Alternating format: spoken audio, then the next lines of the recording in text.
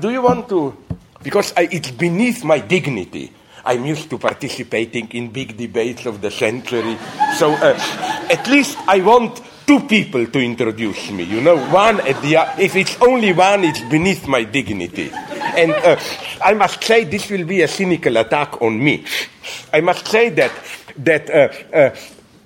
of course, if I get a monthly salary, yes, I'm generous enough to come here 2-3 times a year. No, my God, how generous I am. Here I almost, after in a private talk, I agreed with Jordan Peterson, who said, why not, I'm not ashamed to get money. And we where we understood each other. I wonder if you would agree.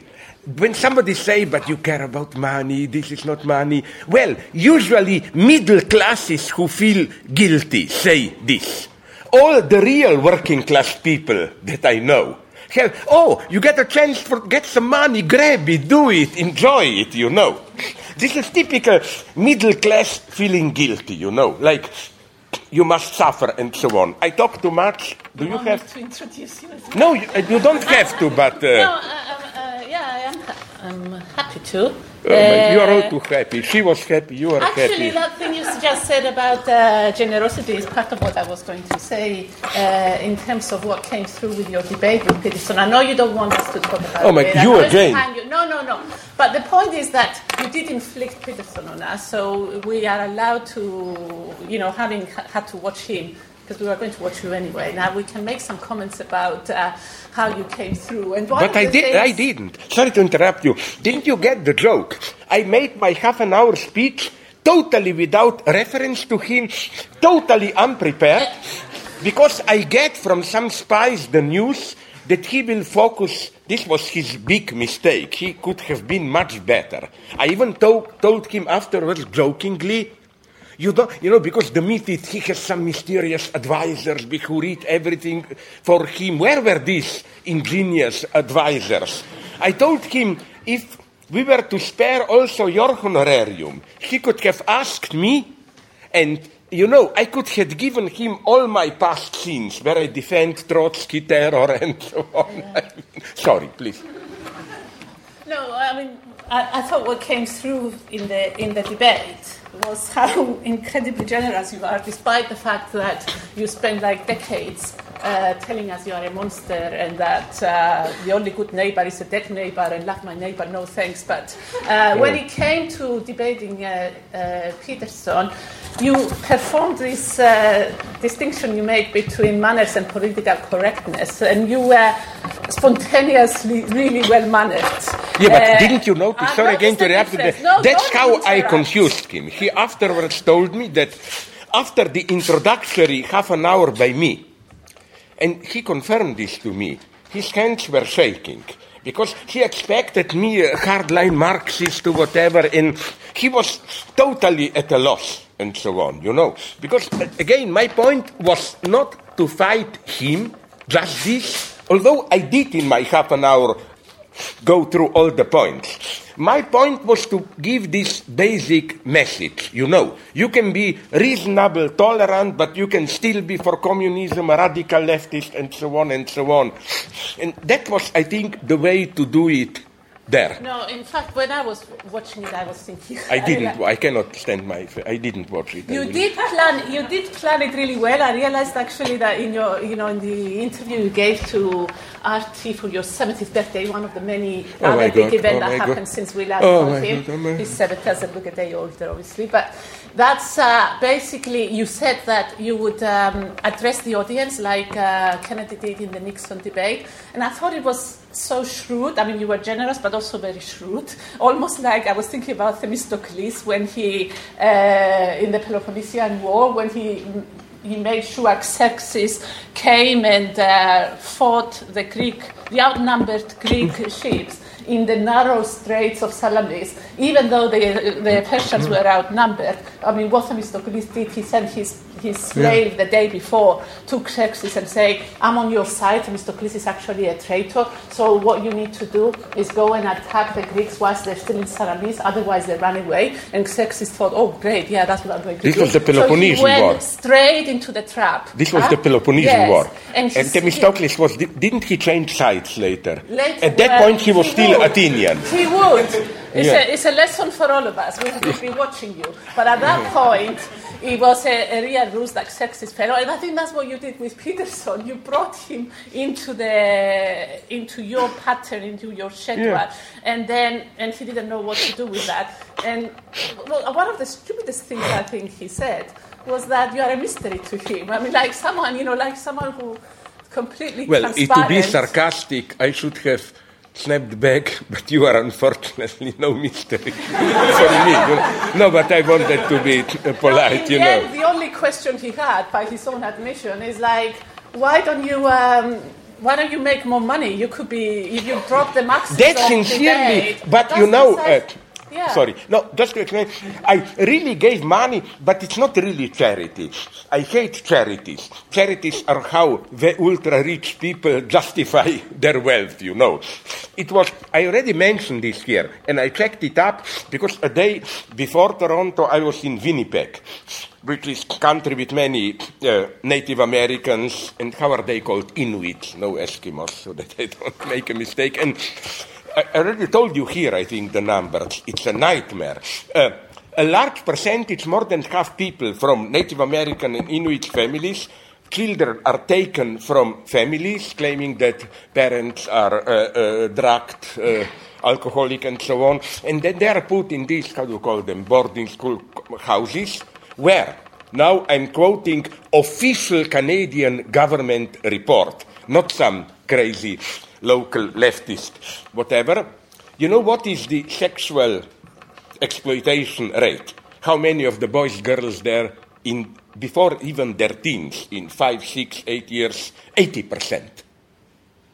It's absolute nightmare. So that was the common place of people that I saw there, that also many of them are disappointed by Justin Trudeau now, claiming that, okay, he makes these big gestures, but with all the crucial points, like fracking, destroying nature, no problem, they are doing it, and so on and so on.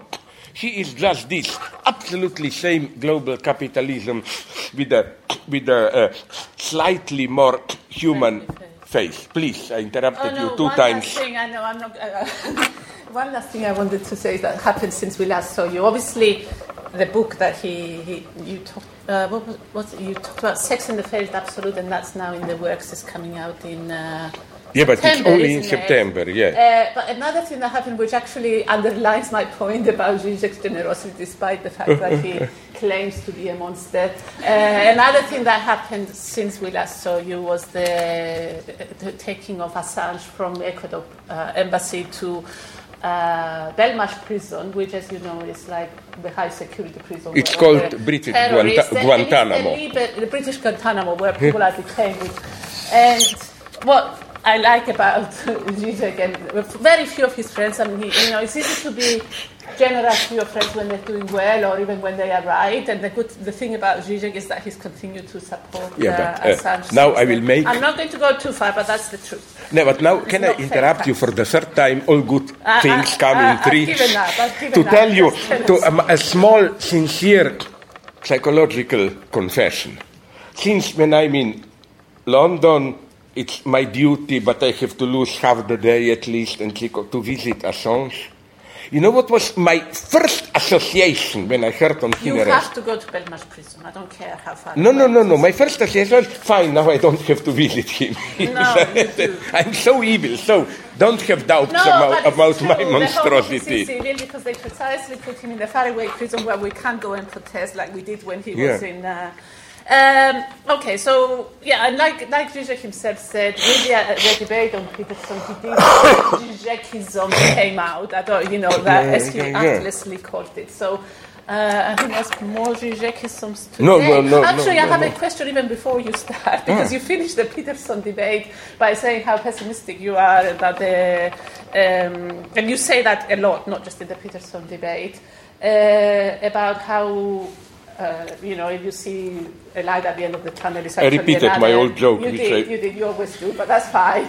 But the question is, now looking at the abstract you've given for the next two talks, is that, like, despite the fact that the future is already foreclosed, despite the fact that already we are in deep catastrophe, that we shouldn't lose nerve. So I can't really reconcile how we might maintain our optimism, maintain our nerve, if there's no light at the end of the tunnel. But other than that... No. I don't want to repeat myself, but I have even a theoretical foundation, which I think I already...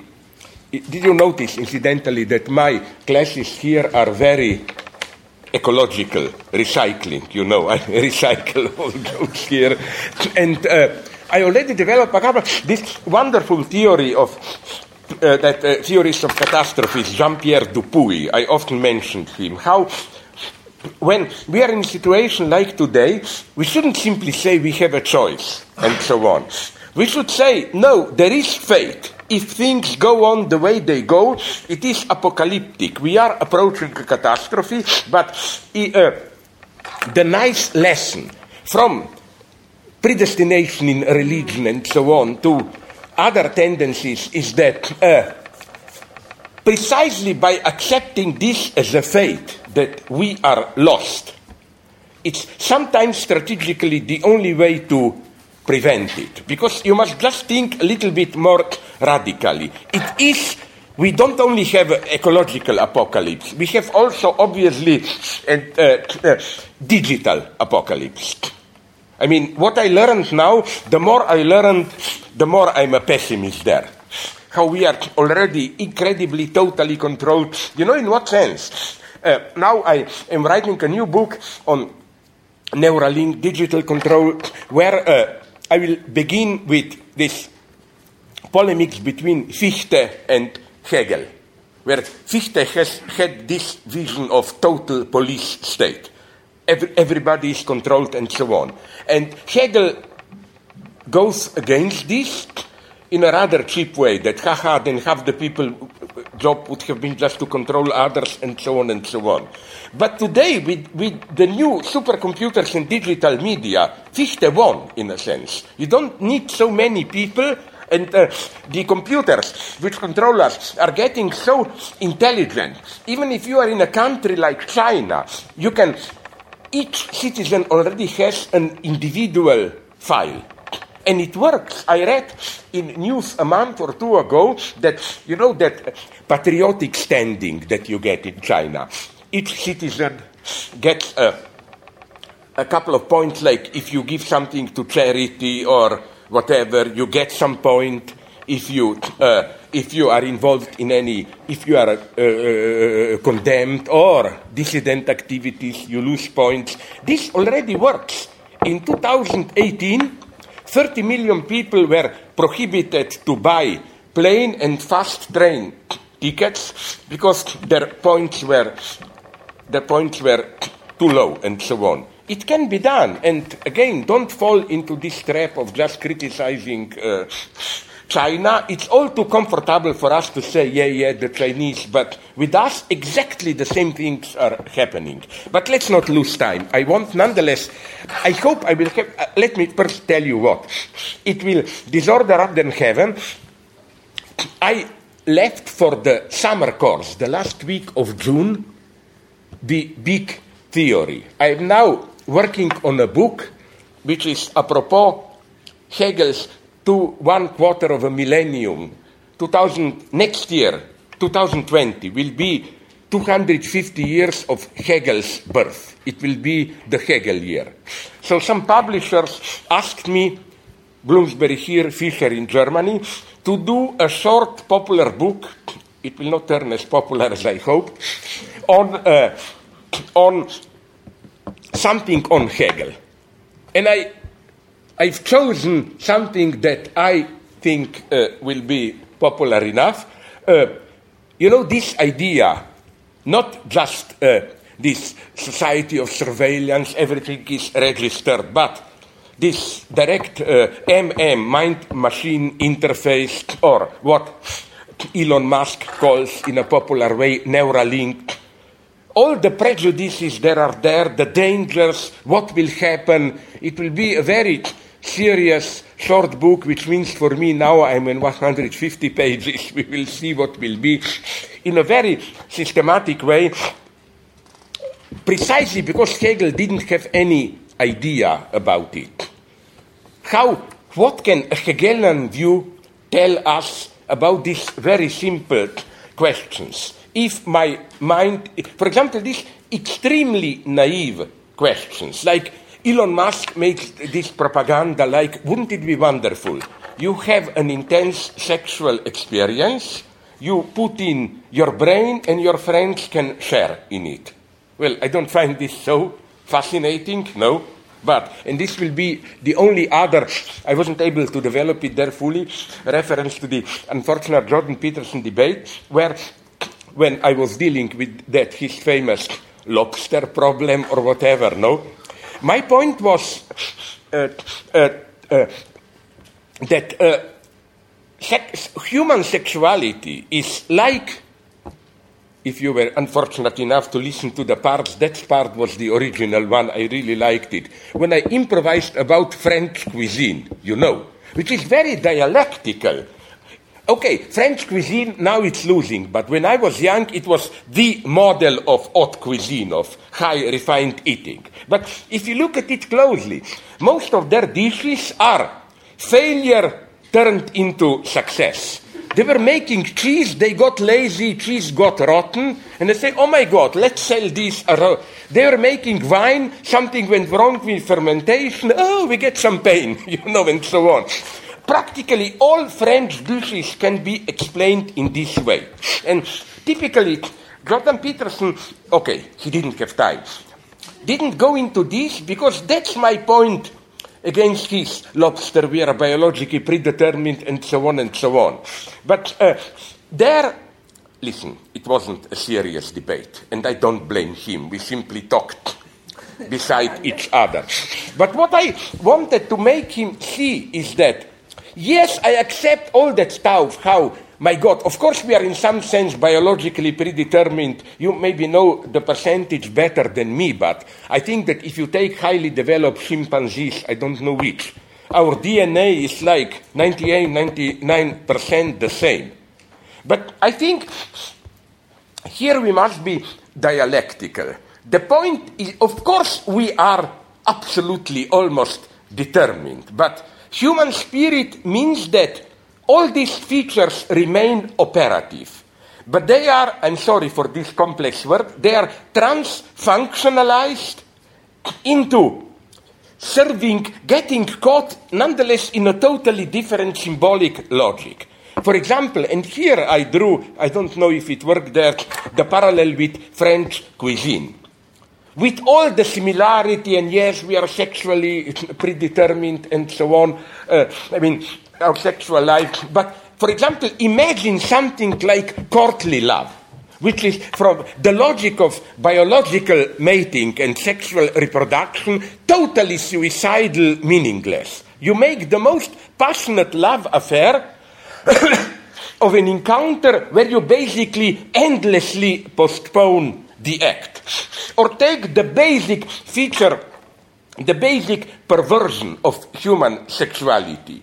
You take something which, at best, if you take sexuality as something biologically determined that serves procreation, should have been just, before we do it, bam, bam, I like to squeeze you, to touch you in this way, which should be just a tiny element of foreplay, but it can become the focus of life. So that's where I don't get it, and especially, what I forgot to tell him. It would have been a nice argument.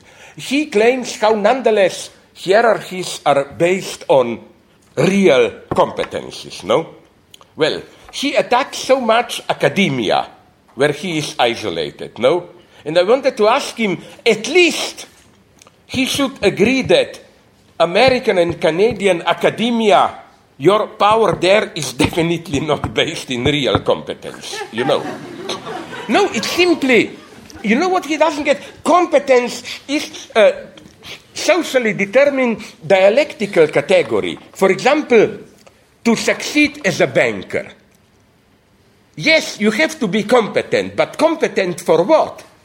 For cheating, for these cheap strategic games, and so on and so on. I mean, okay, let's not lose time there. Just to tell you, the big speculative event will be at the end of June, where I really prepared a detailed report. It's not just first what is. I will be very elementary. Not just what is this idea of Neuralink, then its simple implications, then I will go into all these New Age theories, actualization of God, and so on. Something extremely perverse is happening now. Not in my sense, but in much more literal sense, materialist theology. They claim that if we scientifically succeed in connecting our brains, and we are then all immersed into one collective brain, that it's something like self-actualization of God. You even have, they call this singularity, Ray Kurzweil, you know. You even get Hegelian partisans of singularity. And it's a wonderful naivety because, you know, all big readings of Hegel usually go into or develop the idea that Hegel was basically right, just he came too early. First, you have the young Lukács, History on Class Consciousness, whose idea is, yes, Hegel was right, reconciliation of substance-subject, but he gave the idealized spiritual version because he didn't see that the reconciliation of historical collective subjectivity, proletariat and substance, capital, will happen only in the communist revolution. So again, Hegel was too early. Then you get Fukuyama. Basically, yes, Hegel was right, the end of history, but he didn't see it that it's only with liberal democracy, no? A little bit too early. Now we get the last stupid version of this singularity. Hegel was right, the reconciliation of mind and matter, because the idea is this one. When we get immersed into this collective awareness, it's not only that our mind directly becomes social. It's that it's no longer our mind, it's in a way the self-awareness of the universe of reality itself. So, you know, this speculative moment that all great mystics and even German idealists were after, that our finite mind perceives is that I'm here thinking about reality. But we cannot imagine this speculative point where, as Hegel put it, and many intelligent mystics, my awareness of reality or of God is self-awareness of God himself. Only through my self-awareness, God fully becomes God, and so on. So, but you know why I'm nonetheless fascinated by these cheap New Age speculations about singularity? Because they do something very shocking in a way.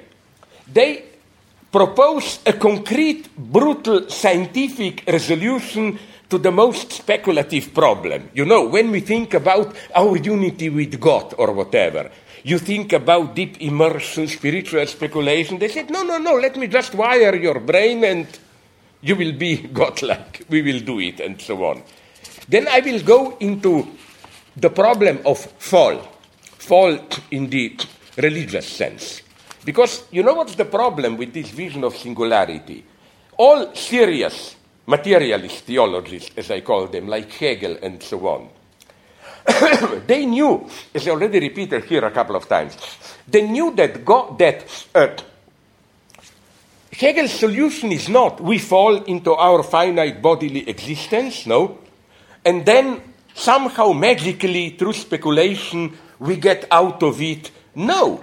Hegel's speculative term is again like French cuisine, you know, that you discover that the fall itself, as Hegel puts it, please read it. You can download it on the web. Wonderful passages on Christianity in Hegel's philosophy of religion. where Hegel literally says that the speculative insight is not we can overcome fall, but we can just see how fall in itself, if you take it seriously, is already its own overcoming. Because, as Hegel said in wonderful terms, the choice when you eat that apple and so on is not fall bad or good. Hegel says fall means that human thinking as such, spirit is evil. Because thinking means abstraction, distance, and so on. And it's at the same time good, in the sense that it's spirit and so on. As Hegel puts it literally, that's speculation. Fall is fall from goodness. But before fall, you don't get goodness. It's this basic dialectics. Only through the fall, you get what it is a fall from. You cannot, this is why, as Hegel puts it literally, if you undo the fall in paradise, in Hegel's simplified reading, they were animals, Adam and Eve, before. And as we know from intelligent sexology, theological ones, it's not that they were pure, permit me my vulgarity, as St. Augustine put it, Adam and Eve were fucking like crazy. But it wasn't sex. As St. Augustine puts it, for them, sex was like work. Raising the penis for the man was like when you raise a shovel or whatever when you work on the field. It was, you didn't have this basic paradox of human sexuality, that it's the same time ultra spontaneous, but you never control it, and so on.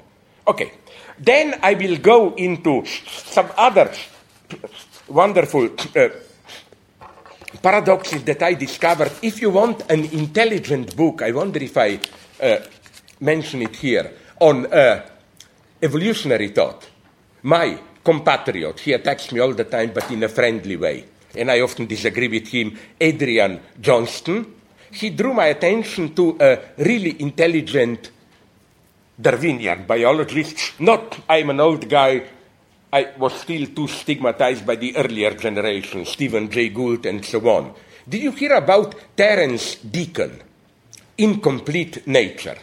I'm not saying I all the time agree with him, but he's really, sorry for this crazy expression, but I would say this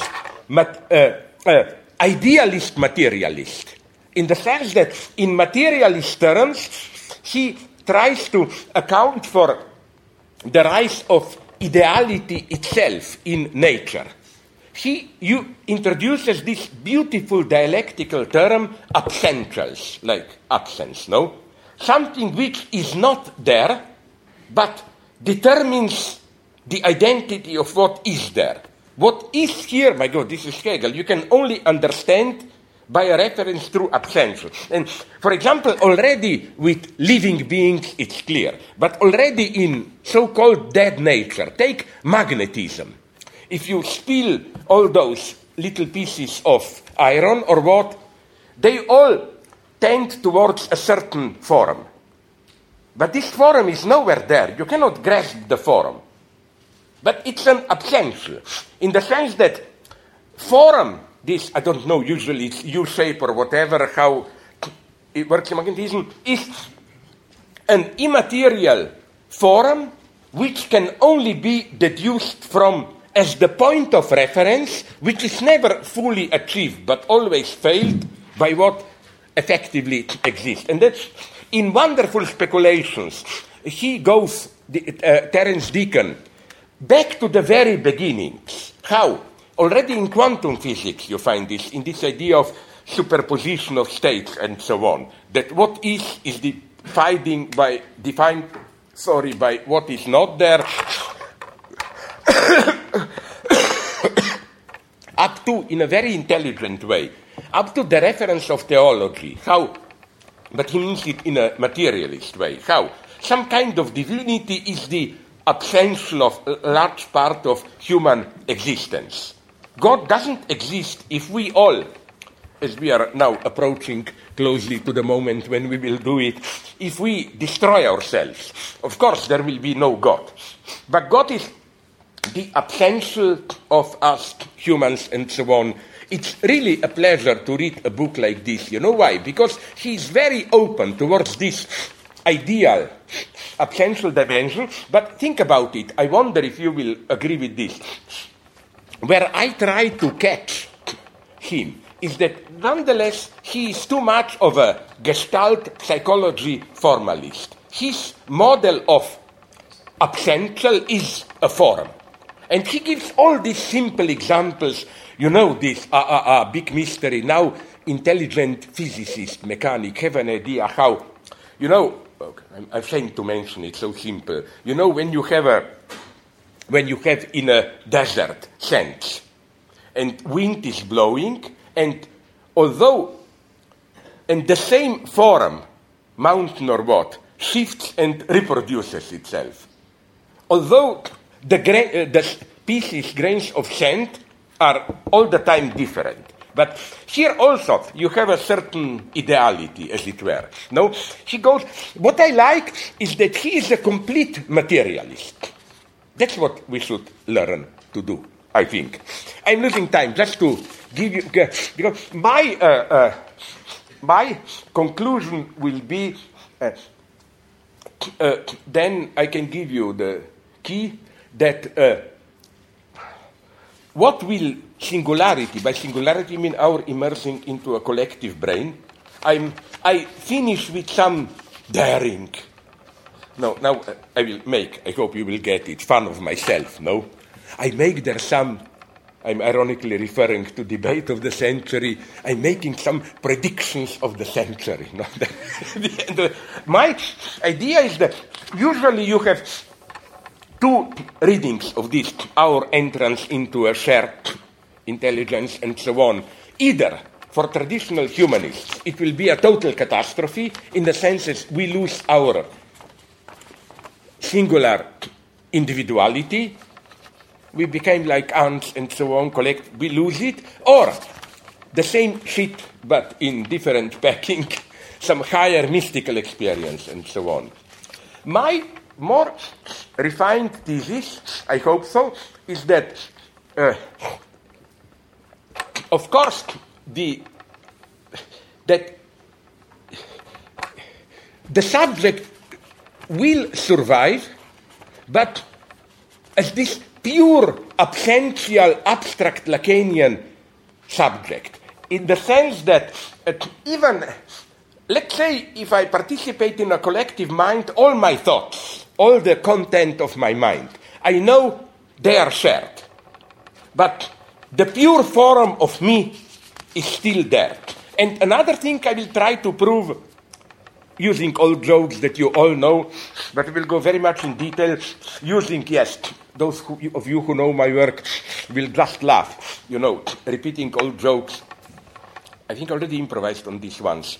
That this, okay, I'm ashamed, sorry, Ninochka joke, you know, coffee without milk, coffee without... My thesis will be that for Lacan, the unconscious has purely this virtual negative status. Like, you know the joke, no? Coffee without milk is not the same as coffee without cream. The unconscious is not some deep substance and so on. The unconscious is this negative virtual dimension. And again, I'm not bluffing now. If some of you, I'm all the time asking people this. I think, from reading quite some texts on this, that digital space cannot cover this dimension. They can follow all our content, blah, blah, whatever you want. But I'm asking my friends who pretend at least to know this. Can a digital machine get the difference, because it's the same shitty coffee, between plain coffee, coffee without milk, and coffee without cream? Can they get hold of this purely virtual negative dimension? So my conclusion will be a pretty Lacanian one, that what will still elude this collective mind, is precisely pure subject of the unconscious, subject in this unconscious virtual dimension. But I made another pessimist prediction, double prediction. First, that even with regard to the content, this may surprise you because I'm a barbarian, but lately I read Beckett, Unnameable. If you read it, you know it's not just the unnameable, which is, and I was so glad to discover, which was Beckett's model for unnameable. It's Cartesian cogito. Beckett's model was this one, and I think this is maybe what will happen if we enter singularity. Beckett says somewhere, Descartes has this pure cogito, you don't know if it's a vision, hallucination, dream, then, fuck him, God intervenes, you can distinguish truth, falsity, reality. But Beckett's dream was what we imagine a cogito prior to finding reference or firm foundation in the big other, cogito which remains in this pure hallucination. And even at this level, I hope I will pronounce the names correctly, with cogito, in Beckett, in the unnameable, has then two incarnations. I will pronounce it correctly, I don't know. Mahud and Worm.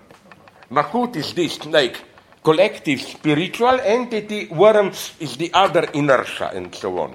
So I do make some predictions and so on and so on. I hope you will find this amusing, but this comes afterwards. So now, disorder under heaven. Yes, let's return to this.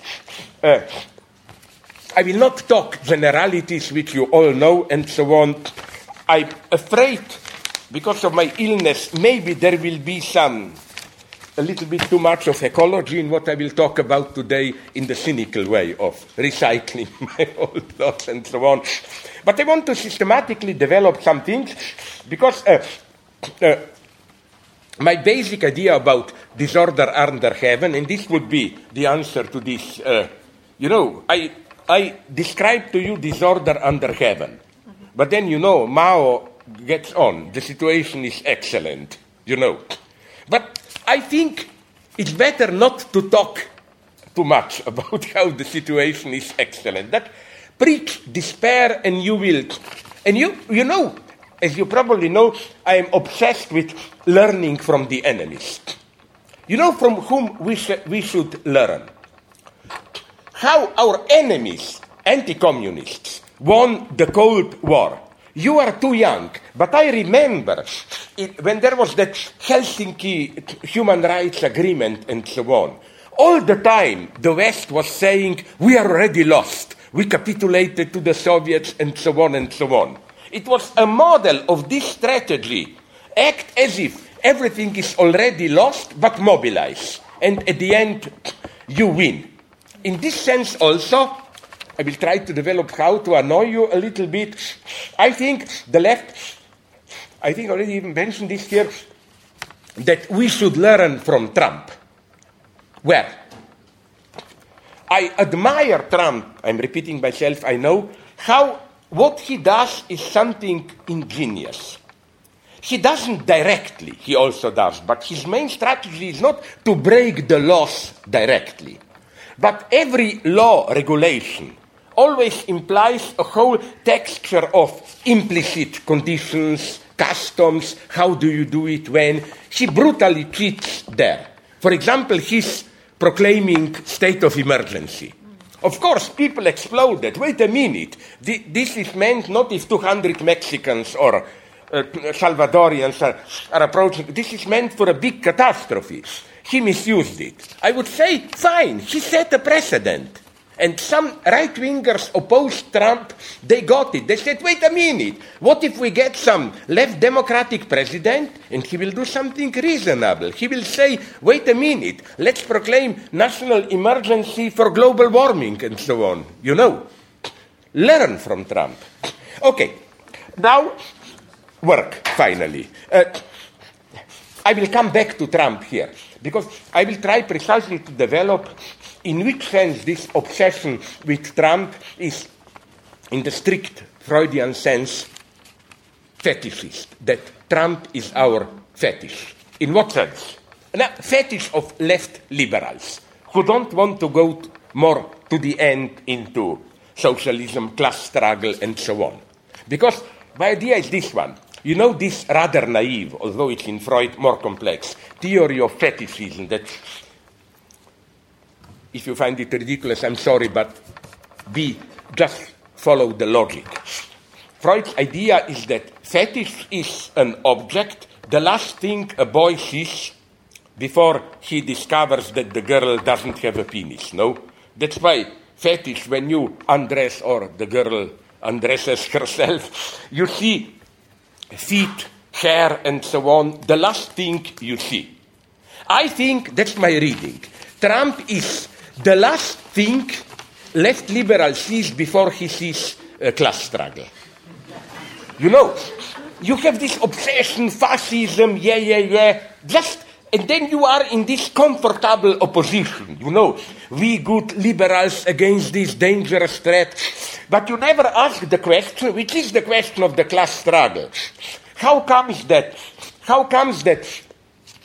Trump got so many workers' votes and so on, because the left liberals neglected, okay, I still call it class struggle and so on, no? So when Jordan Peterson was asking me, but how stupid is Communist Manifesto, where do you see class struggle, I didn't want to press that line. My answer would have been, sorry, but Trump's electoral victory is the proof of class struggle, no? Of how the right-wingers. Okay, let me now go a little bit into, don't be afraid, I will not just be associating around, you will get a little bit of theory.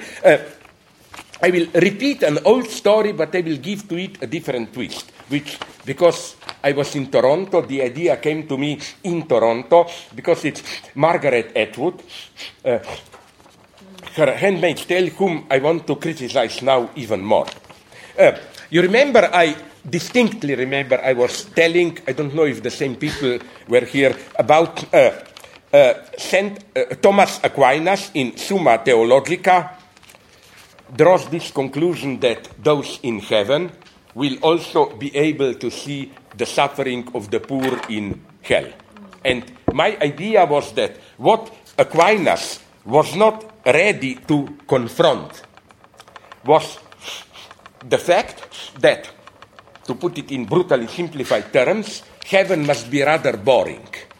And that, you know, I imagine this scene, you are in heaven, but okay, you get bored, and then from time to time, an angel says, you are bored here, let me show you how miserable life is in hell.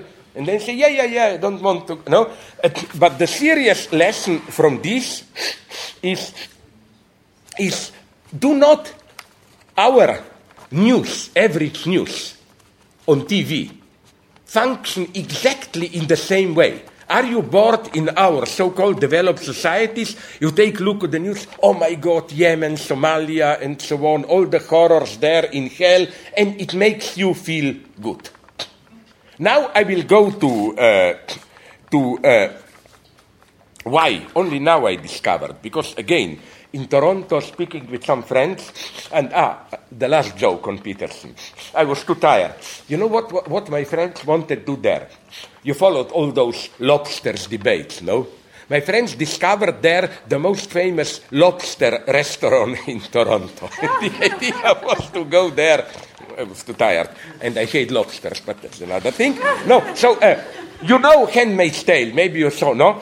It's not only what I know improvised about here. That's my standard criticism. That this fascination with this dystopian society, religious fundamentalists in power there, and so on, it comes uncannily close to some kind of fascination, you know. I wonder, how did you react? But first me, then I thought I'm a pervert. No, I discovered all my friends reacted like, yes, it's horrible, how the fate of women in that Republic of Gilead, the universe of... But secretly you enjoy it. Oh my God, you just look for all the details, how the women are screwed there, you know, oh, they can't read this, that. But it's not just this. I discovered something else. Now come to the new point. That Handmaid's Tale is the best example of what Frederick Jameson called nostalgia for the present. The basic message of the book is to make you feel good about what nice society we live in. Because all the time, the book is written so that you feel nostalgia. Oh my God, what a nice, permissive society. This is the past for the heroes of the book. But for us, it's the present. Which is why the book never raises the question of, but if we live in such a perfect society, how comes then that fundamentalists took over? What is wrong? No, it's all this nostalgia for the present, and isn't this ideology at its purest? It paints the world of horror, fundamentalism and so on, to make you feel good in exactly the society in which we live. This is why, in my communist KGB style, I ask my friends in Toronto, how does she work, Margaret Atwood, function socially? And they told me all the same story. She is strictly part of this liberal establishment. The moment you step a little bit too much towards the left, they don't want it. So again, this is ideology maybe at its most dangerous. Books like Handmaid's Tale, because you are deeply morally satisfied. Oh my God, I read that book. I'm horrified about fundamentalism and so on and so on. But it's all one big apology for the societies in which we live. That's my first point of how ideology functions today. I think this is almost the universal formula of ideology today. Ideology never perceives itself as ideology. Ideology is most efficient when it presents itself as non-ideology, horrified at another ideology. Oh my God, we are not that crazy ideology. We are whatever we are. This is ideology today. So, another point, this is why today, and I remember Jacqueline Rose once proposed this formula that what Lacan calls university discourse is this new totalitarian scientific expert discourse. This is for me today maybe even the predominant form of ideology today. This is ideology which exploded in 1990s with the fall of communism. It is, we got rid of big ideological projects, now we have to be pragmatic, we know economic expertise, and so on and so on. So, repeating a couple of my old points, let me now go into this topic of expert knowledge, ideology today. Sorry for some repetitions, but at the end of this line, I will arrive at the title of today's talk, which is Antigone, Toxic Masculinity. Again, I already talked about this here. So let me begin with an old story of mine. In the fall of 1913, Lenin wrote a couple of letters to Maxim Gorky, the writer, deeply disturbed by Gorky's support of the humanist ideology of the so-called Bogograditelstvo, construction of God. Lenin implied that Gorky succumbed to this deviation because of his bad nerves. And it's an incredible exchange of letters where Gorky says, maybe we should support this idea, which is incidentally a typical Orthodox Christian idea of man. The Orthodox formula, which I hate, is that God became man so that we men could become like God.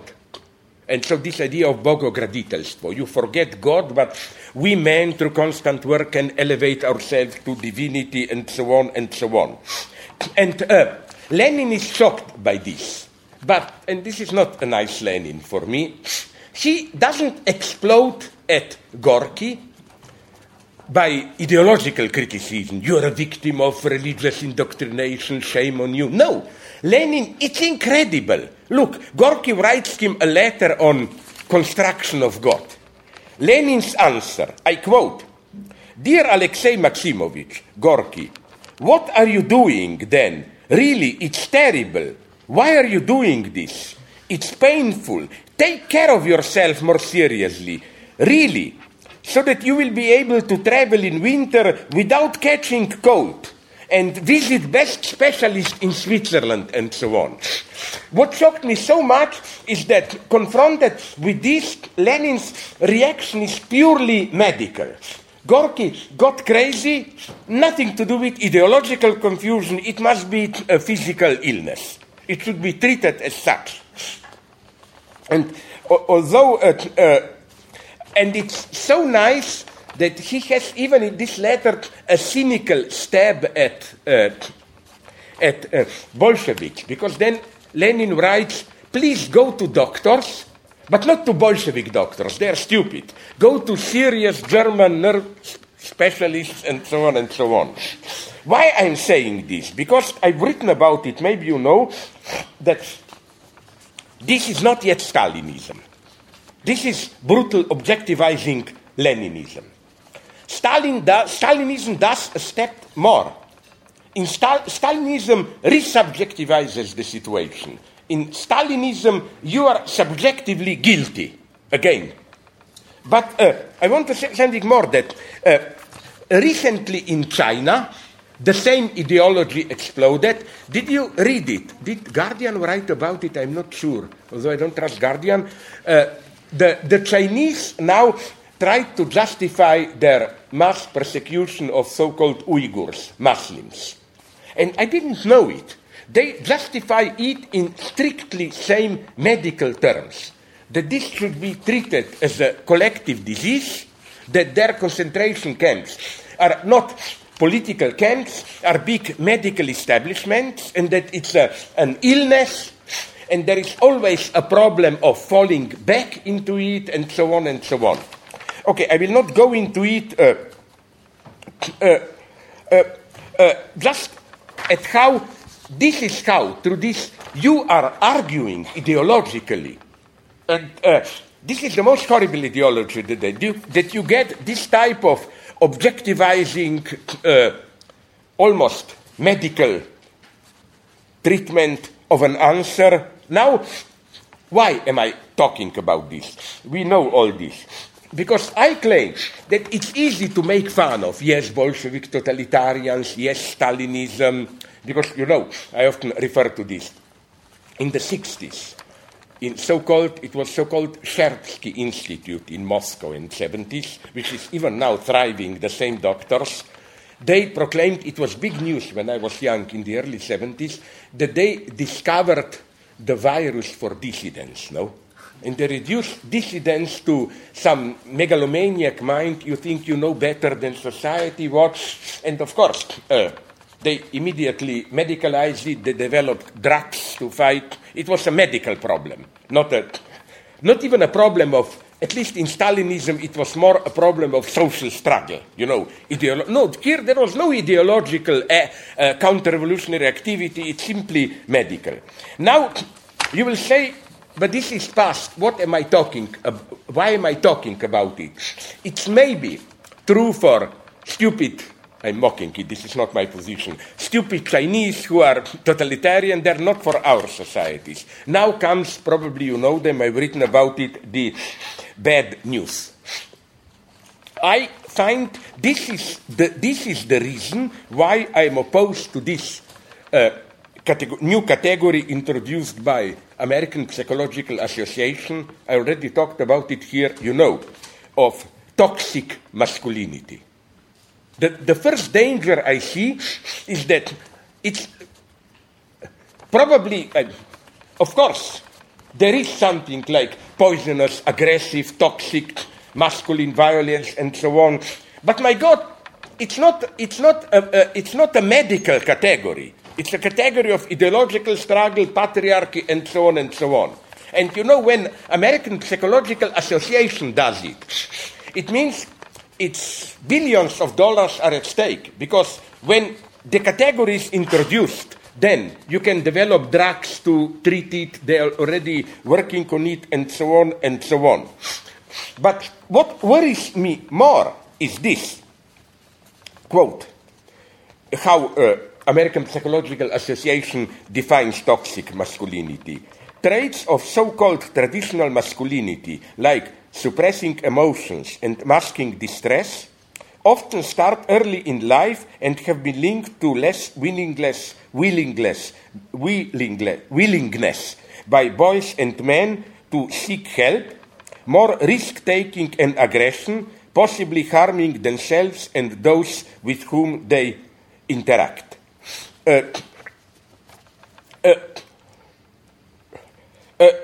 That's the quote, the definition. My comment. You cannot miss the mixture of ideology and expertise in this definition. A strong ideological gesture of excluding phenomena considered unacceptable is presented as a neutral description of a medical fact. That's my first problem. But my second problem, and that's how I would counterattack it, not just, yes, it's ideological, but still it's male pathology and so on. I'm tempted to say, and I know I already briefly mentioned this here, I'm tempted to say, and with my colleague Alenka Zupancic, it was a magical moment. She called me, and I didn't allow her to speak. I presented to her this idea, and she was furious because at the same point she came to this idea, because she took this definition seriously. You know, you don't share your emotions, you just act crazily in danger for yourself. And she engaged, and me I also did, we came to the same example in, let's try to imagine, first in literature, examples of this. And the first that came to our mind is Antigona. She's pure toxic masculinity. She's in deep shit in the sense that she wants to bury her brother, blah, blah, blah, but she doesn't want to share her thoughts with others, no dialogue and so on. She insists on her and so on and so on. She is simply a courageous person. There are moments when, my God, you have to act like this. Then, me and Alenka Zupancic, maybe we in Slovenia are a pathological country, but we looked around and asked people, it's not a representative sample of sociology, but we said people to whom you associate this type of, you know, you are in trouble, you have to make a tough decision, and most of the examples they came up were women. So I think that what is behind this disqualification of toxic masculinity is a certain subtle elevation of false femininity, which is pure ideological category. Today we don't like radical disruptive acts. You must debate, you must coordinate, and so on and so on. And women are celebrated as those who are more dialogic, holistic, and so on and so on. So did I already tell you, I'm not sure, that Alenka Zupancic even found another example, wonderful one, where some reactionary psychologist claimed only men can do this, what is toxic masculinity. You know you are right, you disregard the laws, you just do what is right even if it hurts you, while women are much more conscientious, they don't care about ultimate justification, they just follow the law and so on. So Alenka Zupancic's point was, so now we know Antigone was a man and Adolf Eichmann was a woman. Because Adolf Eichmann did exactly this. His defense was, sorry, I was just executing orders and I didn't know. I organized train transports to Auschwitz. What do I know what was in those trains and so on? You know, why am I mentioning this? For two reasons. First, that be very careful when today femininity is celebrated, so-called feminine qualities. be very careful what type of social normativity is projected into it. Social normativity which is not really about women, but women are brutally misused her to promote a certain ethics of conformism and so on and so on. You know whom they are promoting, basically? Back to Antigone. They are promoting Ismene, her sister. She is the soft one, don't provoke, and so on and so on. But for me, now, I'm not saying who cares about, I'm not talking now about an essential femininity and so on. But there are nonetheless certain ideological configurations which define how we perceive femininity, masculinity. But my temptation would be this one, to say femininity is not simply more understanding and so on, that masculinity and femininity in our historical tradition are defined by a certain duality tension. Just this tension is different. Already at the level of most stupid, superficial prejudices. Did you notice how this is male chauvinist ideology? But it's typical how it's already a tension into its position. According to traditional male chauvinist ideology, men are at the same time, do you have these stupid proverbs? We in Slovenia have them, that women just talk blah blah emptily, man is a man of his word. Men really mean it. So again, men are more stable, women are blah blah, flirting, lying, whatever. But at the same time, this cliché is supplemented by the opposite one, which is women are more stable for home, order. And this is again where but we didn't have time to go it, where I had another question for Jordan Peterson. His point is, man is order, women are disorder. Even at the level of cliches, this is not true. It is true only in this male chauvinist sense, that men are order in the sense of participating in male chauvinist view in public order and so on. Women are unreliable, blah, blah, flirting, you cannot trust them. But at the same time, women stand for family, stability, taking care of. Men are the adventurers. Like this is big male chauvinist topic. Like I already quoted it, or you find the chapter, which I quite like, of myself, one of the few, on Schiller. The Bell Song, the most disgusting proto-fascist song, which describes normal order. Women stay at home, man goes around, adventurer, brings the wealth home, women takes care of it. And then his explanation of the French Revolution, women also went out. Strictly, women are guilty for revolutionary terror and so on and so on.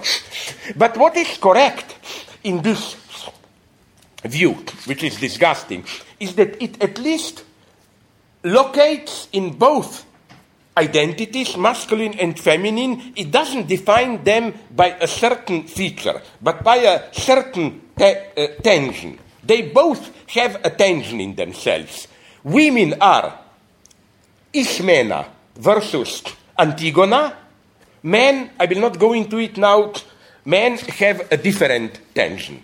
Now, why this has such a meaning today? I think I already talked about it, so I'll be very brief here. We have time, okay?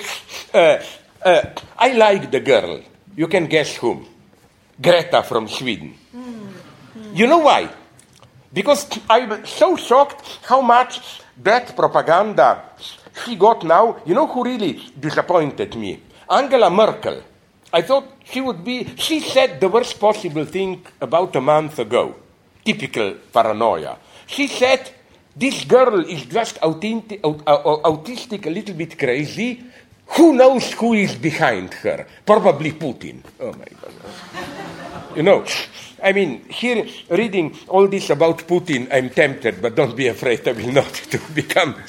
No, but what I'm saying is that isn't this Greta pure case of toxic masculinity? Arrogant, I like her basic, I think her autism is a positive. It's not in spite of being autistic. It's because she's autistic.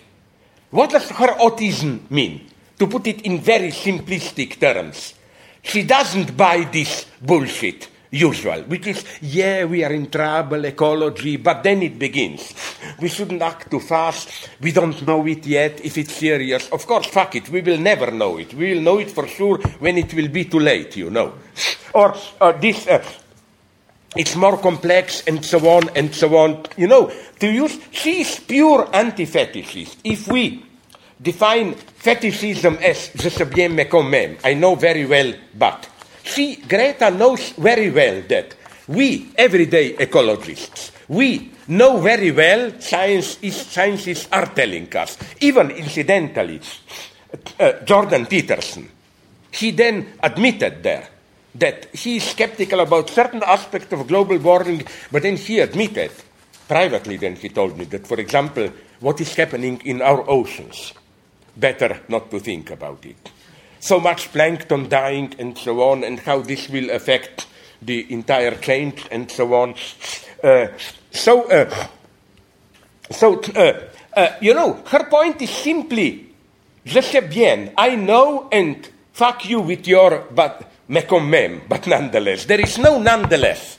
That's her basic, her point is not, we really know. Of course, we don't know many things, but for me, when those who doubt global warming say, but we don't know it for sure, I never got it. As if this means, so we can rest a little bit more to see. No, this throws me in an even more panic. We don't know it. Maybe, because there is a lot of fetishism here as work. Maybe this is something more fundamental, not simple ideology. But you know how we translate our anxiety into precise numbers, which are pure superstition, like we say, what is now usually 2% warming. If it's 2% or less, it's okay. If it's, we don't know. Maybe 1% Celsius will already be a catastrophe. Maybe 3% we will survive it. But that doesn't make it easier. That's what makes it even worse. And here also, don't trust economists, not just because he is, I'm a dirty old guy, sexually attractive, that Alexandria Ocasio, you admit it, no, don't, when she proposed that Green New Deal or what, I was so shocked. All these economists claimed this is spending money, non-productive way, economic catastrophe. Are they crazy? If there is something to learn from the 20th century history, is that non-productive spending of incredible amounts of money always worked. Look, Second World War. Read a good history of it. The crisis was not over in late 30s. America got out of crisis only through World War II, where they spent, in a way which was not immediately productive, arms, extraordinary amounts of money. And you know what economic miracle this was? Do you know that in 1945, United States, even if you discount arms, if you take just ordinary consumerist objects, in 1945, they produced more of them than ever. Or take, unfortunate example, take Reagan, take Bush. They were printing and spending money for arms like crazy. And I'm saying I'm really becoming a kind of ecological militarist. Why not use ecology as an excuse for declaring new national emergency, spend incredible amounts of money, and I claim economically it would have worked. But okay, so let's go. So again, I am not covering up problems here. Things are terribly uncertain. For example, they already talk about this here. They have now some idea of spraying our entire stratosphere with some aerosols, I don't know, want to prevent all those sun rays to hit the earth. Sounds nice, but it's so unpredictable what other processes you can trigger. But again, I hate people who claim, oh, so better do nothing. No, one thing is sure. If we do nothing, we are doomed. And it's not only this. That's why, as I tried to hint in Toronto, that's why I remain a communist. And I got from nobody a good answer to this one. It's absolutely obvious. If you take just these three big problems, ecology, digital control, the incredible amount of how we are controlled, how will we cope with it? One thing is clear. The worst thing to do is to leave it to private companies combined with state power. This is now happening in China, in United States, here. And obviously something has to be done here. And I add, of course, worldwide class struggle, economy, and so on. I mean, it's... Again, I oppose both standard versions. One is walls. There is a mess in the third world, so let's build walls. My problem is, but it will not work first because we cannot isolate ourselves. We are so economically interdependent. And point two, but all the examples that we know of third world troubles, we are co-responsible for them. Now, refugees from Middle East, it's absolutely clear that without the mess in Syria, which has almost nothing to do with Syria, and this is what makes me, but with what? Did you notice these are small signs of catastrophe, that now 2 weeks ago, when the American Congress wanted to stop American support for Saudi Arabia, role in Yemen, Trump vetoed it. This is... Are we aware what is happening now in Yemen? The whole nation is destroyed.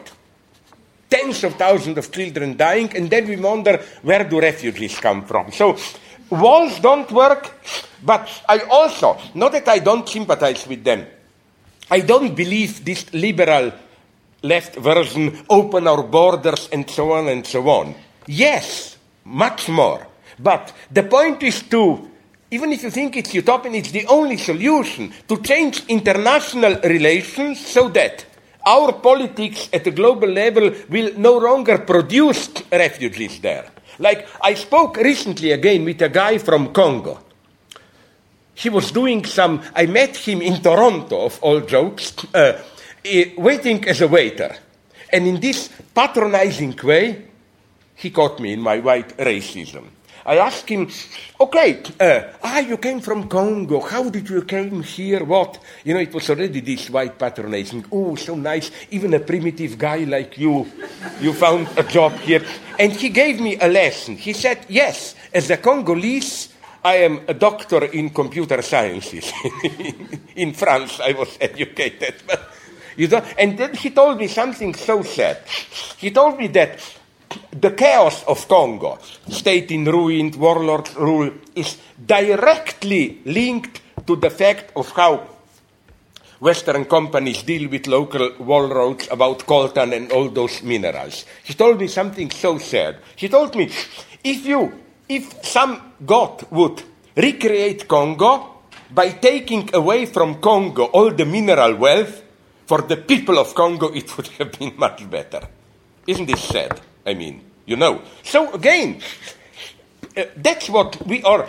Or when I was in Korea preaching them the same thing. Korea play, we are small victims, what do you know? I asked them, how much fertile earth did you acquire recently in Africa? You know, that immense amount of the best earth there. In the poorest countries, even Somalia, Ethiopia, Mozambique, Madagascar. And this is a catastrophe for the local population and so on and so on. But okay, we did this.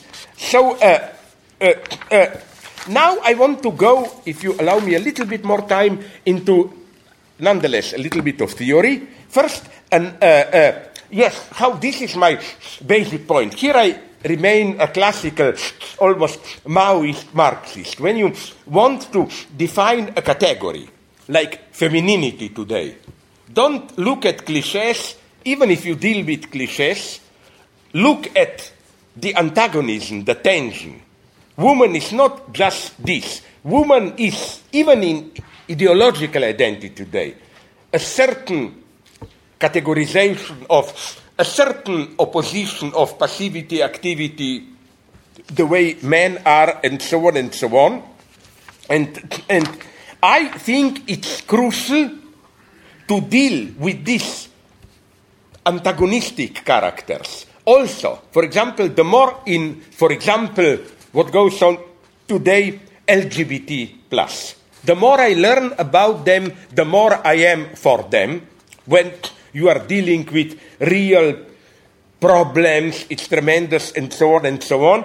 But we shouldn't, again, escape for problems. We, psychoanalysts, I think, can even provide intelligent solutions then. For example, a male chauvinist, and I like intelligent male chauvinists, from whom, if they are intelligent conservatives, they draw out some paradoxes, and it's interesting, stimulating to analyze these paradoxes. Because, for example, I think I already even mentioned it here. Did you hear about this obvious paradox? And it's very complex, difficult to give a good answer. If you use the N-word, N for black people, or whatever dirty words, it's absolutely prohibited in our public space. With one big exception. You know which one? Rap lyrics. There you can N, screw, fuck up, your mother, kill, tortured. Friends of mine were shocked. This was in Vermont country where I was before, Burlington, Vermont. They told me there was recently a scandal. My friend, Todd McGowan, took children to a public ball, everything politically correct, then all of a sudden he couldn't believe the words from. Now, I think it's too easy to squeeze out in this politically correct way by saying, yes, but this is authentic black protest and so on. It's not as simple as that, because apparently it is respect, they really suffer, they should be allowed, but really it's white patronizing arrogance. You treat them as spoiled children who do not have our ability of our ethical standards, so they must be pardoned, and so on. And my black friends immediately accepted. Another problem of this antagonism exception. It's a very simple observation made by a conservative guy, but he hit something, and I challenge you, I think I found an answer there. I mean, how to resolve it. They notice this tension that if you speak with these transgender theorists, in practice, what they do in kindergartens, I learned, and so on. If you are a boy, a man, who identifies himself as a man, all this machinery bombards you, but you must beware that this is not a natural determination. Being a man is a symbolic, contingent, historical construct. Oh, you are bombed by this message, it's contingent, historical, and so on.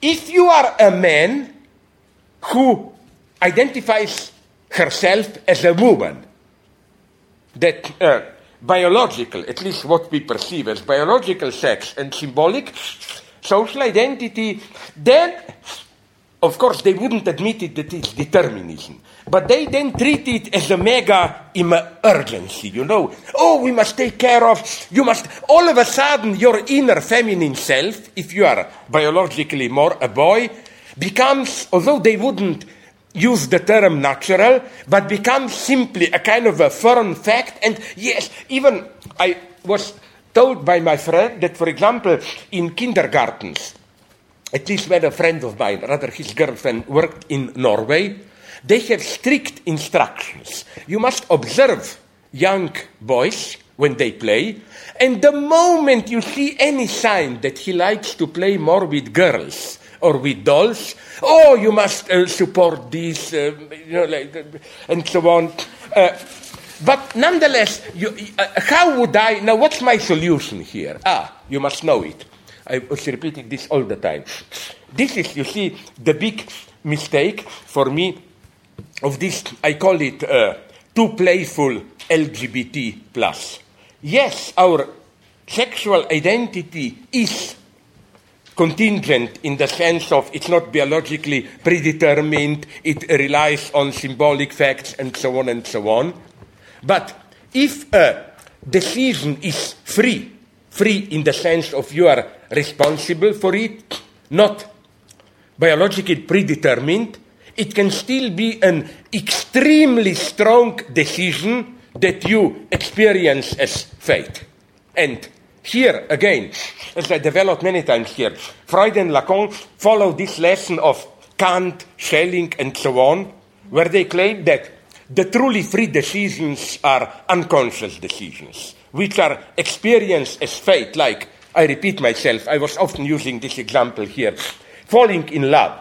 Of course, it's a free decision in some sense. But as a free decision, you never decide. All of a sudden, it's absolute fate for you, if it's authentic love. Or, did I already mention this to you? Although at some point, I admit it self-critically, I had problems with India, but this is a standard joke from my Indian friends. They told me, oh, you are the most beloved India-phobic guy, no? But something so beautiful happened there. Did you read it? It was in our media, just those small news eccentric which are worth following. A guy there, my God, a true speculative Hegelian Indian, sued his parents that they gave birth to him without his consent. He was right, in a sense. That's the freedom also of sexual identity and so on. You don't choose it consciously. It's not that, that's an illusion that a small boy or girl or acts it. At a certain point, he asks himself, or she or it, oh my God, what should I choose? No, that moment never arrives. But it's nonetheless decision you are totally responsible for it. And that's where I would correct this usual she's not so stupid, Judith Butler playful LGBT identity. Oh, I play, today I'm gay, tomorrow I'm hetero, then I'm asexual, and so on and so on. This basic decision is your decision, but it defines yourself. You are not out and then, oh, I'm this, I'm that. So, again, that would have been, this is, again, another example of what I hope I will convince them, LGBT, my friends, of where psychoanalysis, it's not just some binary bullshit which spoils their game. It can give a new boost to them, precisely. Can you imagine all the suffering of, let's say, a boy who wants to become a girl, and it's not just, did you see that movie? I don't want to repeat my story, but I know I already mentioned it. The Girl, Lucas Don, from 2018, a Belgian movie. Did I already mention it here? It's a wonderful example. It's a movie about a boy, biologically, who wants to become not only a girl, but a ballerina. And all her environs are totally supportive of her. Father tells her, you realize yourself, be what you truly want, all the colleagues, but nonetheless, she suffers a lot. And it's incredible how this is based on a true story. And although the girl on whose story this movie is based said the movie faithfully reproduced my traumas, the fact that you cannot attribute the problems in which the boy, becoming girl, finds herself to the male oppression, because on the contrary, the entire surrounding is extremely supportive of her. Of course, many of these standard LGBT ideologies exploded. It's secretly male chauvinist movie. It disturbed them. They even claimed that this painful depicting of her troubles is a kind of a male chauvinist, sadist pornography, and so on and so on. No, my God, there is nothing male chauvinist in the fact that precisely these transgender things, these are serious things. These are not playful games, my God. It hurts. It hurts. So, again, here we should... Okay, now, the last point, if you allow me, I will not finish it today, but I like this topic. You can find, I will here refer to two texts. One, I would especially advise you to read it, you can get it.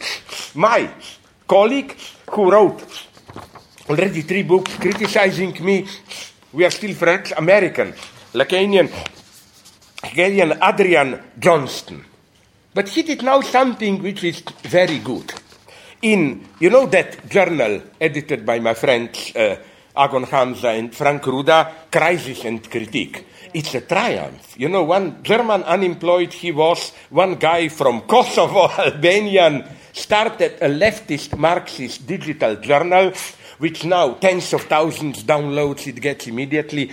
There, in the last issue of Lacan, Adrian Johnston published a text, download it, it's very good, called Lacan's Endgame, Philosophy, Science and Religion in the Final Seminars of Jacques Lacan. And he does something which I was suspecting a lot of times, but I wasn't sure about it, how to put it. You know that all the late Lacan is obsessed by this idea.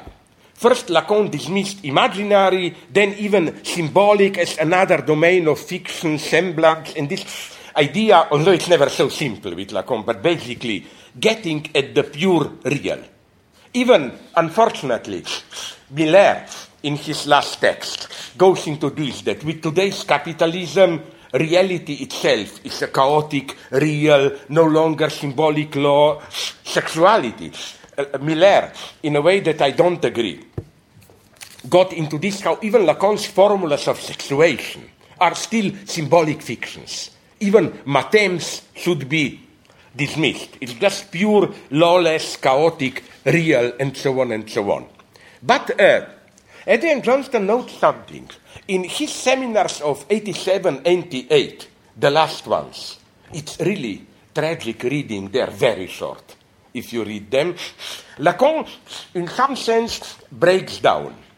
He claims that, and it's not the same as the Borromean note, that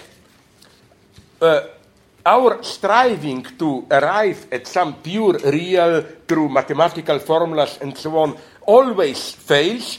The domain of symbolic fictions and of imaginary traps is irreducible to our existence, and that the ultimate reality, I simplify it now very much, but you find all the quotes in this text by Adrian Johnston, that that all that we can arrive at is in a resigned gesture. We should declare, as it were, our failure. We are caught in fictions, and these fictions even have consequences in the real. And, Adrian Johnston located something wonderful here. He noticed something very surprising, that in the very last 2-3 years, Lacan all of a sudden starts to refer, he liked provocatively to mention before, dialectical materialism. Now it's all of a sudden historical materialism, no? And the point is a rather naive one, that in the same way that for Marx, ideological illusions, fictions, are not just up in the air. They form our reality itself. Our social reality can only reproduce itself through symbolic fictions. And Johnston's point is that that's why Lacan all of a sudden refers to historical materialism. In the same way as for Marx, you cannot study pure real of capitalism. You have to include fetishism and all other ideologies. This is why, for Lacan, the final formula, here it assumes its meaning of psychoanalysis. It's no longer traversing the fantasy, because this would still have meant arriving at some point of pure experience of the real, but identification with the system. Politically, it's problematic. I give you the right to have me, police waiting for me. Let's have a chat. What did you mean by that, identification with the system? No, identification with the symptom. We cannot get, and Lacan even writes symptoms, not symptoms, that not of the real. That we have to accept that we are caught in this game of, what you call it, Undursichtung, impenetrable meanings and so on. We have to accept it. I will try, if you allow me to conclude with this and then some time for debate. I find this conclusion problematic, if you ask me. Because I will try to, because this topic, now I come to something that I can tell you without shame. It's a theoretical point. Adrian Johnston very intelligently links this problem of impossibility to arrive at the pure real. Adrian Johnston notices how this model of arriving at the pure real is still caught in the trap of the transgressive mode. This is why Lacan already in the next seminar, Desire and its Interpretation, immediately abandons the logic of his reading of Antigone. In Antigone, traversing the fantasy is this, momentary transgression. You pass through fantasies, you confront the real, but you cannot remain there. You have to fall back into the game. But the sad thing is that the last Lacan returns to this. So, in what sense? I'm mad at myself that I didn't get this. You know that the late Lacan, very late, often uses this term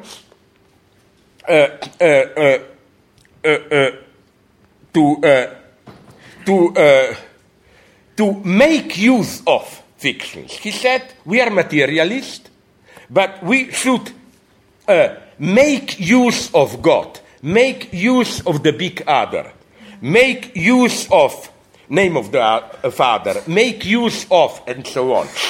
And now, here comes the moment when I'm furious at Johnston, because he's good. Furious because I didn't get and he got it, this wonderful link. You remember the line I often repeated here, this Lacan's wonderful formula, if God is dead, then nothing is permitted. And Johnston's idea is that Lacan confronted this paradox. If nothing is permitted, then no God kills our desire.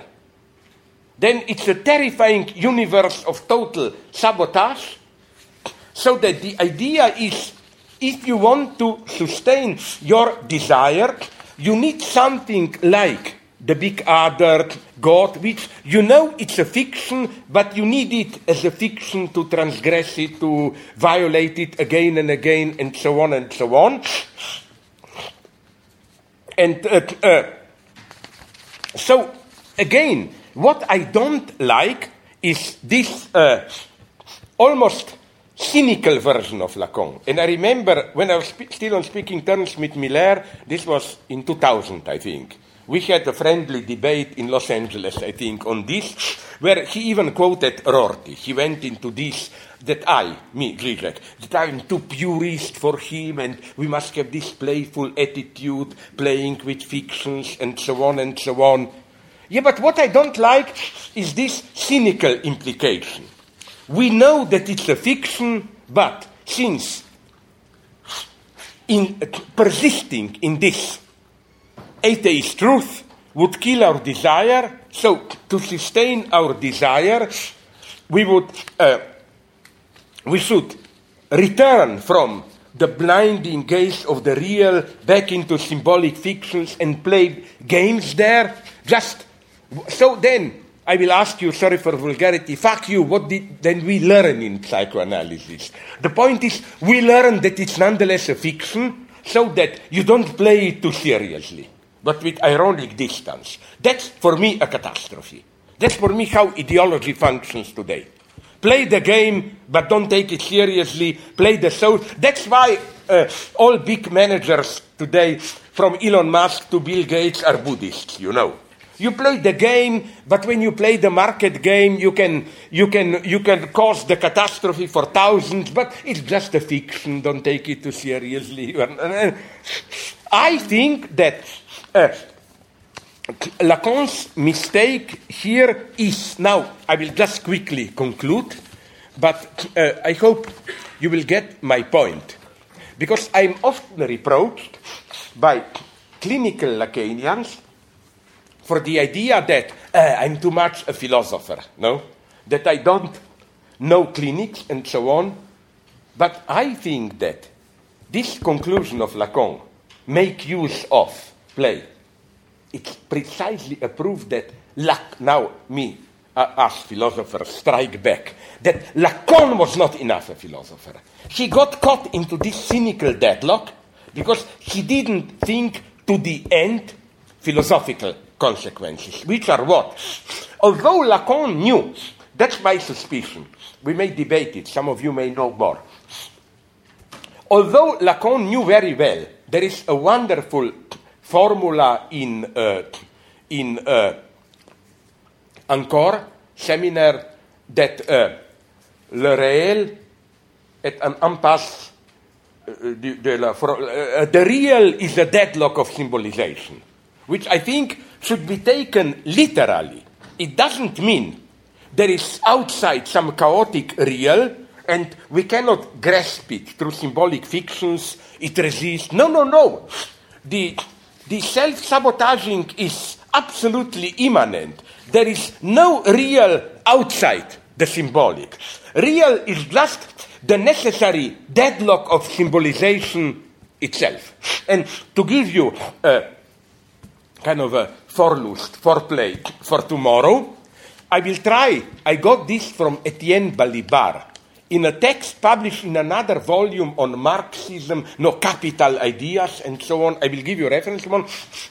Balibar came to a wonderful notion of absolute total subsumption under capital, claiming that till now subsumption under capital was just, there are no spheres of production outside, but now, in the last decades, something much more radical is happening with this self-education, investment in education, healthcare forming, that it's not only that all work is work for the capital, but that the very formation, education of the workforce is itself a field of capital investment.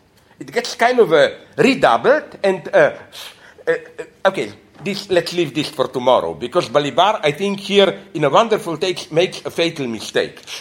Because he even mentions Lacan, the logic of non-all, but uses it in a traditional sense, like this means something resists. No. I think the way to undermine capital is precisely when even the production of the workforce becomes capital investment, then capitalist reproduction gets caught in a certain antagonist deadlock. And this way is much more productive than this search of, there is some Brazilian tribe, Oscar, our friends, once went, you remember, to this deviation. There is some, in northern Amazon, some tribe which resist capitalism. They have a formula there. No, I think that, look for immanent antagonism. But let's go on. So, in spite of Lacan knowing this, again and again, Lacan and Miller, when he wrote the text, The Real of 21st Century or whatever, is still obsessed with this idea,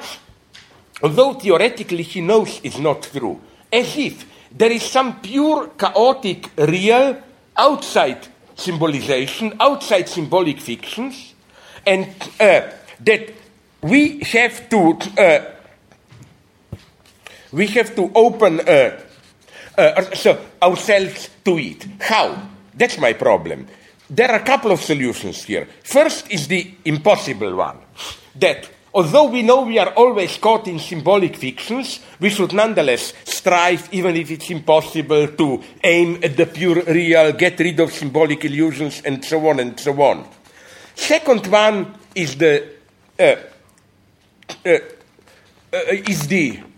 postmodern one, yes, we cannot get out because there is no real, all that is are symbolic fictions. And we should just, this is the postmodern version, playfully enjoy them and so on and so on. The third version would have been this, I call it cynical, manipulative. We cannot get out of fictions, but we should accept it that they are just fictions, and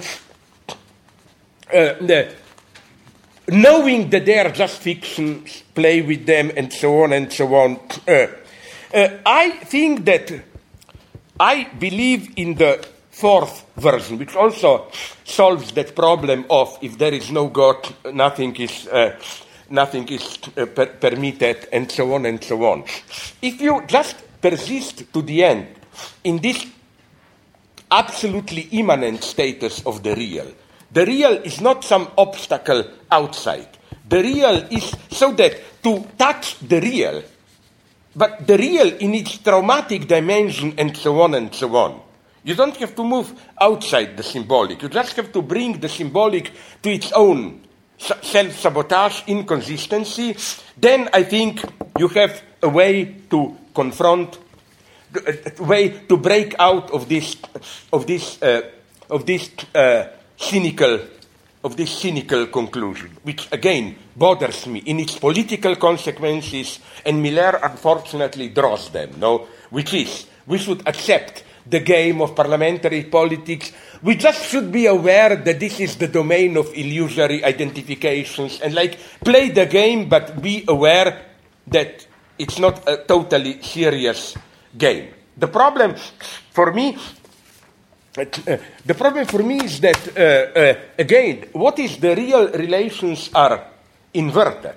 What if your distance towards the game is the ultimate illusion?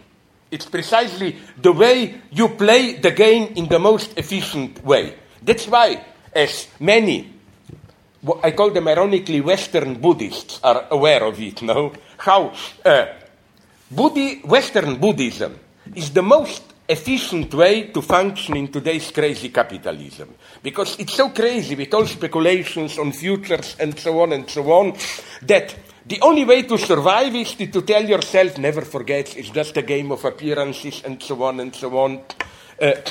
You survive it and so on, you know. I was a little bit confused, I'm sorry. So tomorrow you get this Balibar, and I will really, you know what will be my focus?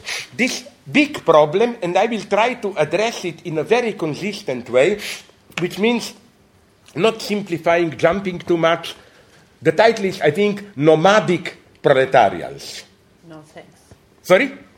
And it says no thanks. No, absolutely no thanks. Listen. No thanks. No thanks, you said. That's what you say in your title. You said Nomadic Proletarians, no thanks. Yeah. No, because, you know, this is my implicit polemic with Alain Badiou. I deeply respect him, but I don't buy his version. I think it's part of what I call West European, outsourcing of revolution, you know. We arrogant Western Marxists, we like to imagine a proletarian revolutions, and we don't get the subject. And now they got it. Oh my God, what if we will outsource it to immigrants, you know? We finally found the proper proletarian subject. And my point will not be against immigrants, but more against this. Maybe we should also redefine the proletarian position, and I will play with this. Although proletarians are nothing, but determinate nothing, the 0 point of the existing order. And immigrants are precisely less than nothing, in this structural sense. They cannot even be located as the 0 point in our society. You know who was a good surprise here for me? He now moved to the left. You remember we were criticized a couple of times for bringing him here, Jean-Claude Milner. Yes. He now has a very good text on immigrants, which is surprisingly pro-immigrant. And he goes in a very materialist way. on how, in what sense they cannot be located, how desperately we try to locate them, all the hypocritical strategies that we use, segregation and so on. Jordan Peterson would be the next one.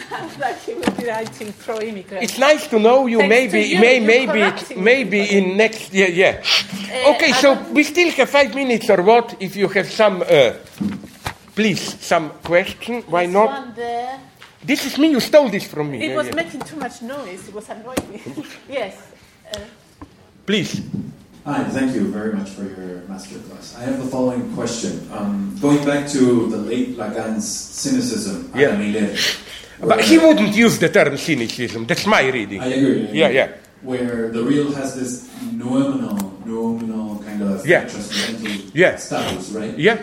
What do you think? What is your take on contemporary, quote, accelerationism, which sustains something in the same vein, which I would read personally as Christian eschatology, but secular version through metaphysics, particularly Deleuze, or Deslandes, but which somehow still retains the cynicism, right? The day after tomorrow. Yeah. No, I agree. Many accelerationists have this cynical approach. Let's push it to the end, because we know that at the end it will. But no, I agree with you. You know which point of accelerationism? Nonetheless, I accept this idea that accelerationism can be a good medicine against this, how should I call it, resistentialism. Global capitalism, then you look for some local sites of resistance, as if the solution is to locate places which still resist capitalism. You know, it can be culture, subcultures, or whatever. In this sense only, I'm for accelerationism, like it will be inner antagonisms that will break the system, not Latino American or African tribes which have some holistic wisdom or whatever, you know. But you know,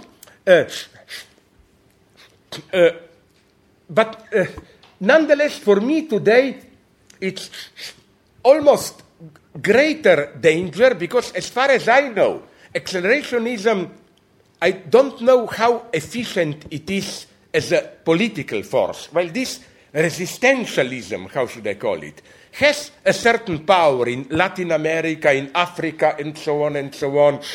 And for me, always, beginning with in South Africa, I remember as a young boy, I was following there all the strikes and how, again, my oft-repeated motive, African National Congress never fell into this trap. We must retain our African identity and so on. King Buthelezi, who was literally paid for in the service of apartheid forces, he played this game. Our African identity and so on and so on. You know, so all this holistic, sorry, I talk too much. Okay. We'll do it, girl. John.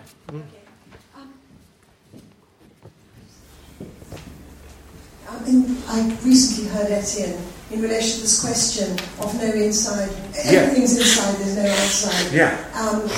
His way of thinking it was a topological one, where you twist the inside, which is what Lacan does. You twist the inside to produce an outside. And the proletariat is traditionally that outside, the extremity. It's intimate to the inside, but exterior at the same time.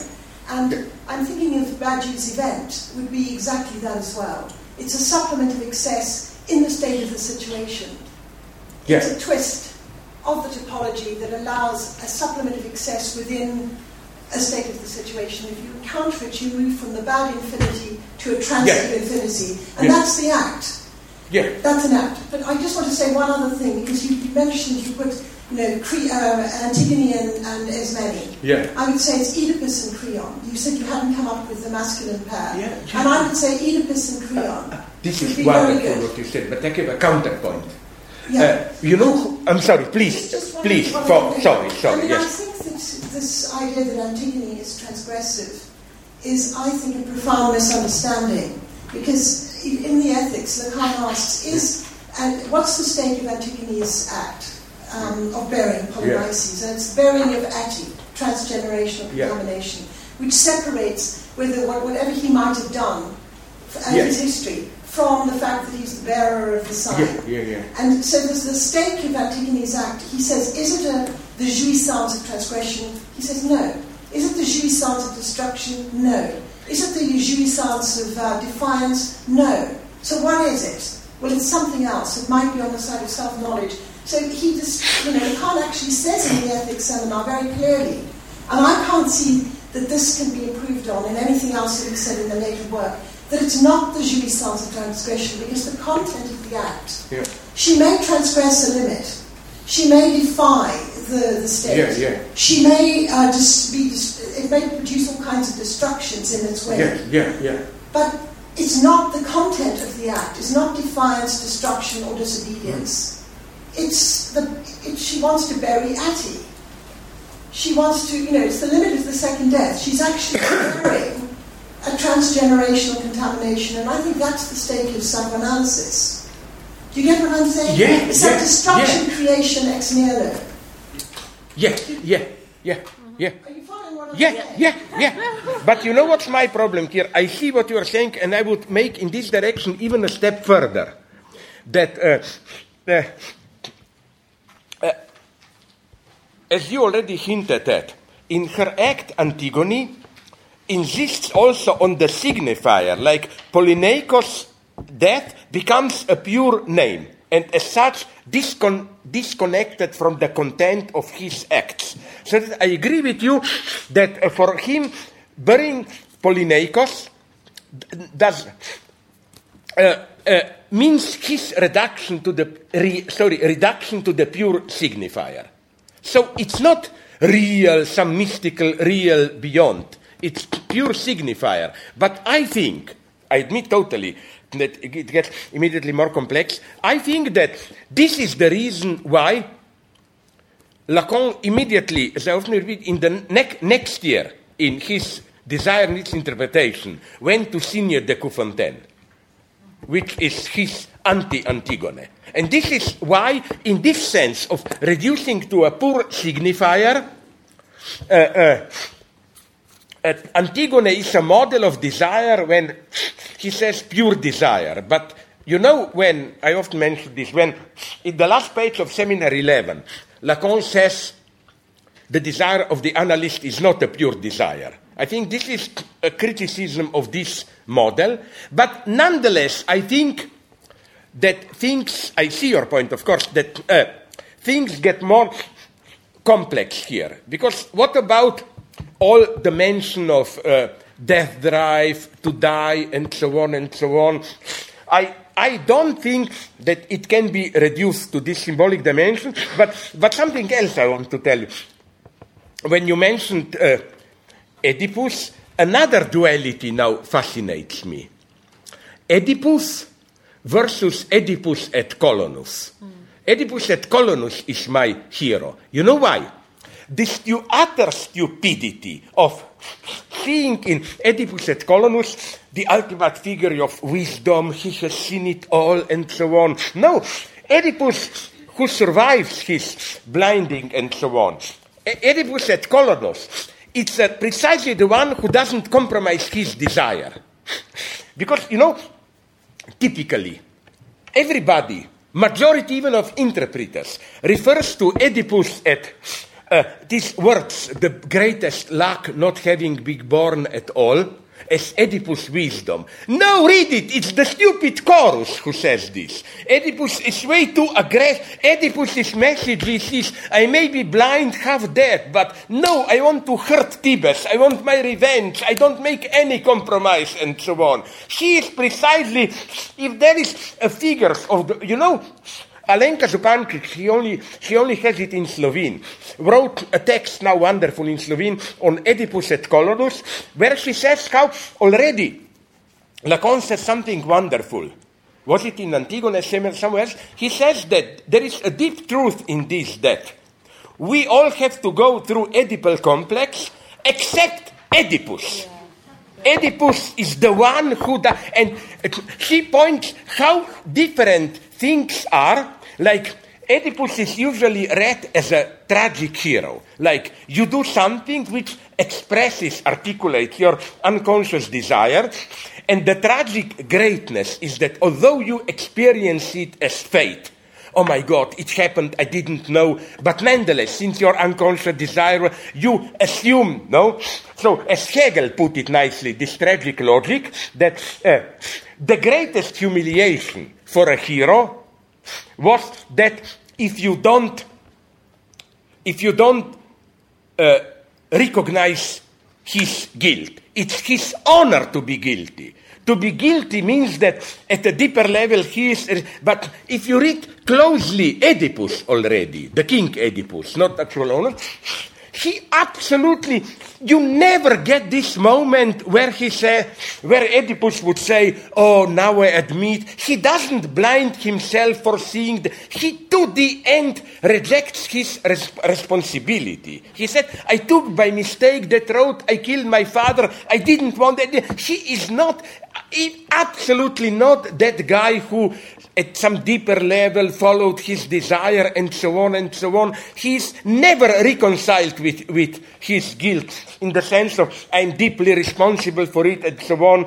So in this sense, only at Colonus he becomes true being of desire. He's my guy there. He's pure evil almost. You know what's his problem? His problem is he knows that the place where he will die will bring luck to the city.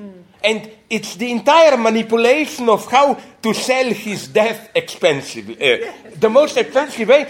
Not only this, he manipulates like crazy. You know how he stages his dying, the whole spectacle and so on. Pure being of desire. I think he is my hero. And do you know, it's wonderful to read the story. You know what role did this game play? Sophocles' last game. You know the irony. We know from history. It's wonderful. Do you know that Sophocles was very old, 90, which was incredible for ancient Greece. And his sons, or one, I don't know, were prosecuting him for money, want to proclaim him old, senile, crazy. And he wrote Oedipus at Colonus to prove that he is not stupid and old.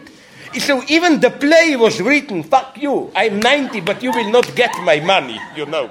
I love this total naivety. And this is so important not to project on Oedipus this figure of tragic wisdom. Or already, and I agree with you, already with Antigone, it's more complicated. Creon is the only figure of tragic in Antigone. Creon does something, then he discovers he kills his son, blah, blah. This moment of, how to call it, when you recognize, my God, the external enemy is my own act. This is Creon. Antigone is not a tragic hero. Oedipus is not a tragic hero. Oedipus, I love him now, it's crazy. Oedipus' message, read in detail, when he has to admit that he killed his father, what he is saying, he's not saying, oh, my tragic fate, blah, blah, blah. He's saying, fuck you, I'm not guilty, I didn't want it, and Lacan emphatically agrees with it, you know. No, I'm sorry I don't have more time, but it's so refreshing to return to classics and just see how different they are from what we expect. Again, it's automatically, everybody assumes that Oedipus said, this deep wisdom, better to be not to be born. No, that's the stupid chorus. Chorus is the site of stupidities, of common wisdoms. Sorry, yeah? Don't you think Tiresias is a very interesting figure? Tiresias. Yeah, but for this, yes. You really need Lacan's table of sexuation to think the complexity of his sexuation. Yeah, is he male at all? Is he more feminine? He was more male. Well, yeah, that's it. Yeah. He sees two serpents. Yeah. Fighting each other, and he hits the ground, and they turn him into. Yeah. Well, but you know whom I love in Oedipus at Colonus? When Creon comes to Colonus, how Creon totally manipulates. First, he says to Theseus, First, he says to Theseus, how can you receive this guy? He killed He screwed his mother. He killed this disgusting Oedipus. Then he turns to Oedipus in the same speech and says, we admire you in Thebes, come to us to give, like, total manipulation. So I have a certain sympathy for Creon, even there. We did have 2 more questions, or do you need No, we are 7 minutes past. If you will be here tomorrow, we can simply begin with. Will you be here tomorrow? Then please begin tomorrow. And here as well. Okay. So now I will be disgusting, ironically made. So yin-yang, male and female are balanced, And I have a question, lots of questions. Fuck off, bitch. All sexual, gender, binary positions are filled in. So please, don't forget, you begin tomorrow, and then we go into that bullshit, We might never. Yeah. Okay, great. But tomorrow, I warn you, it will be more difficult a little bit.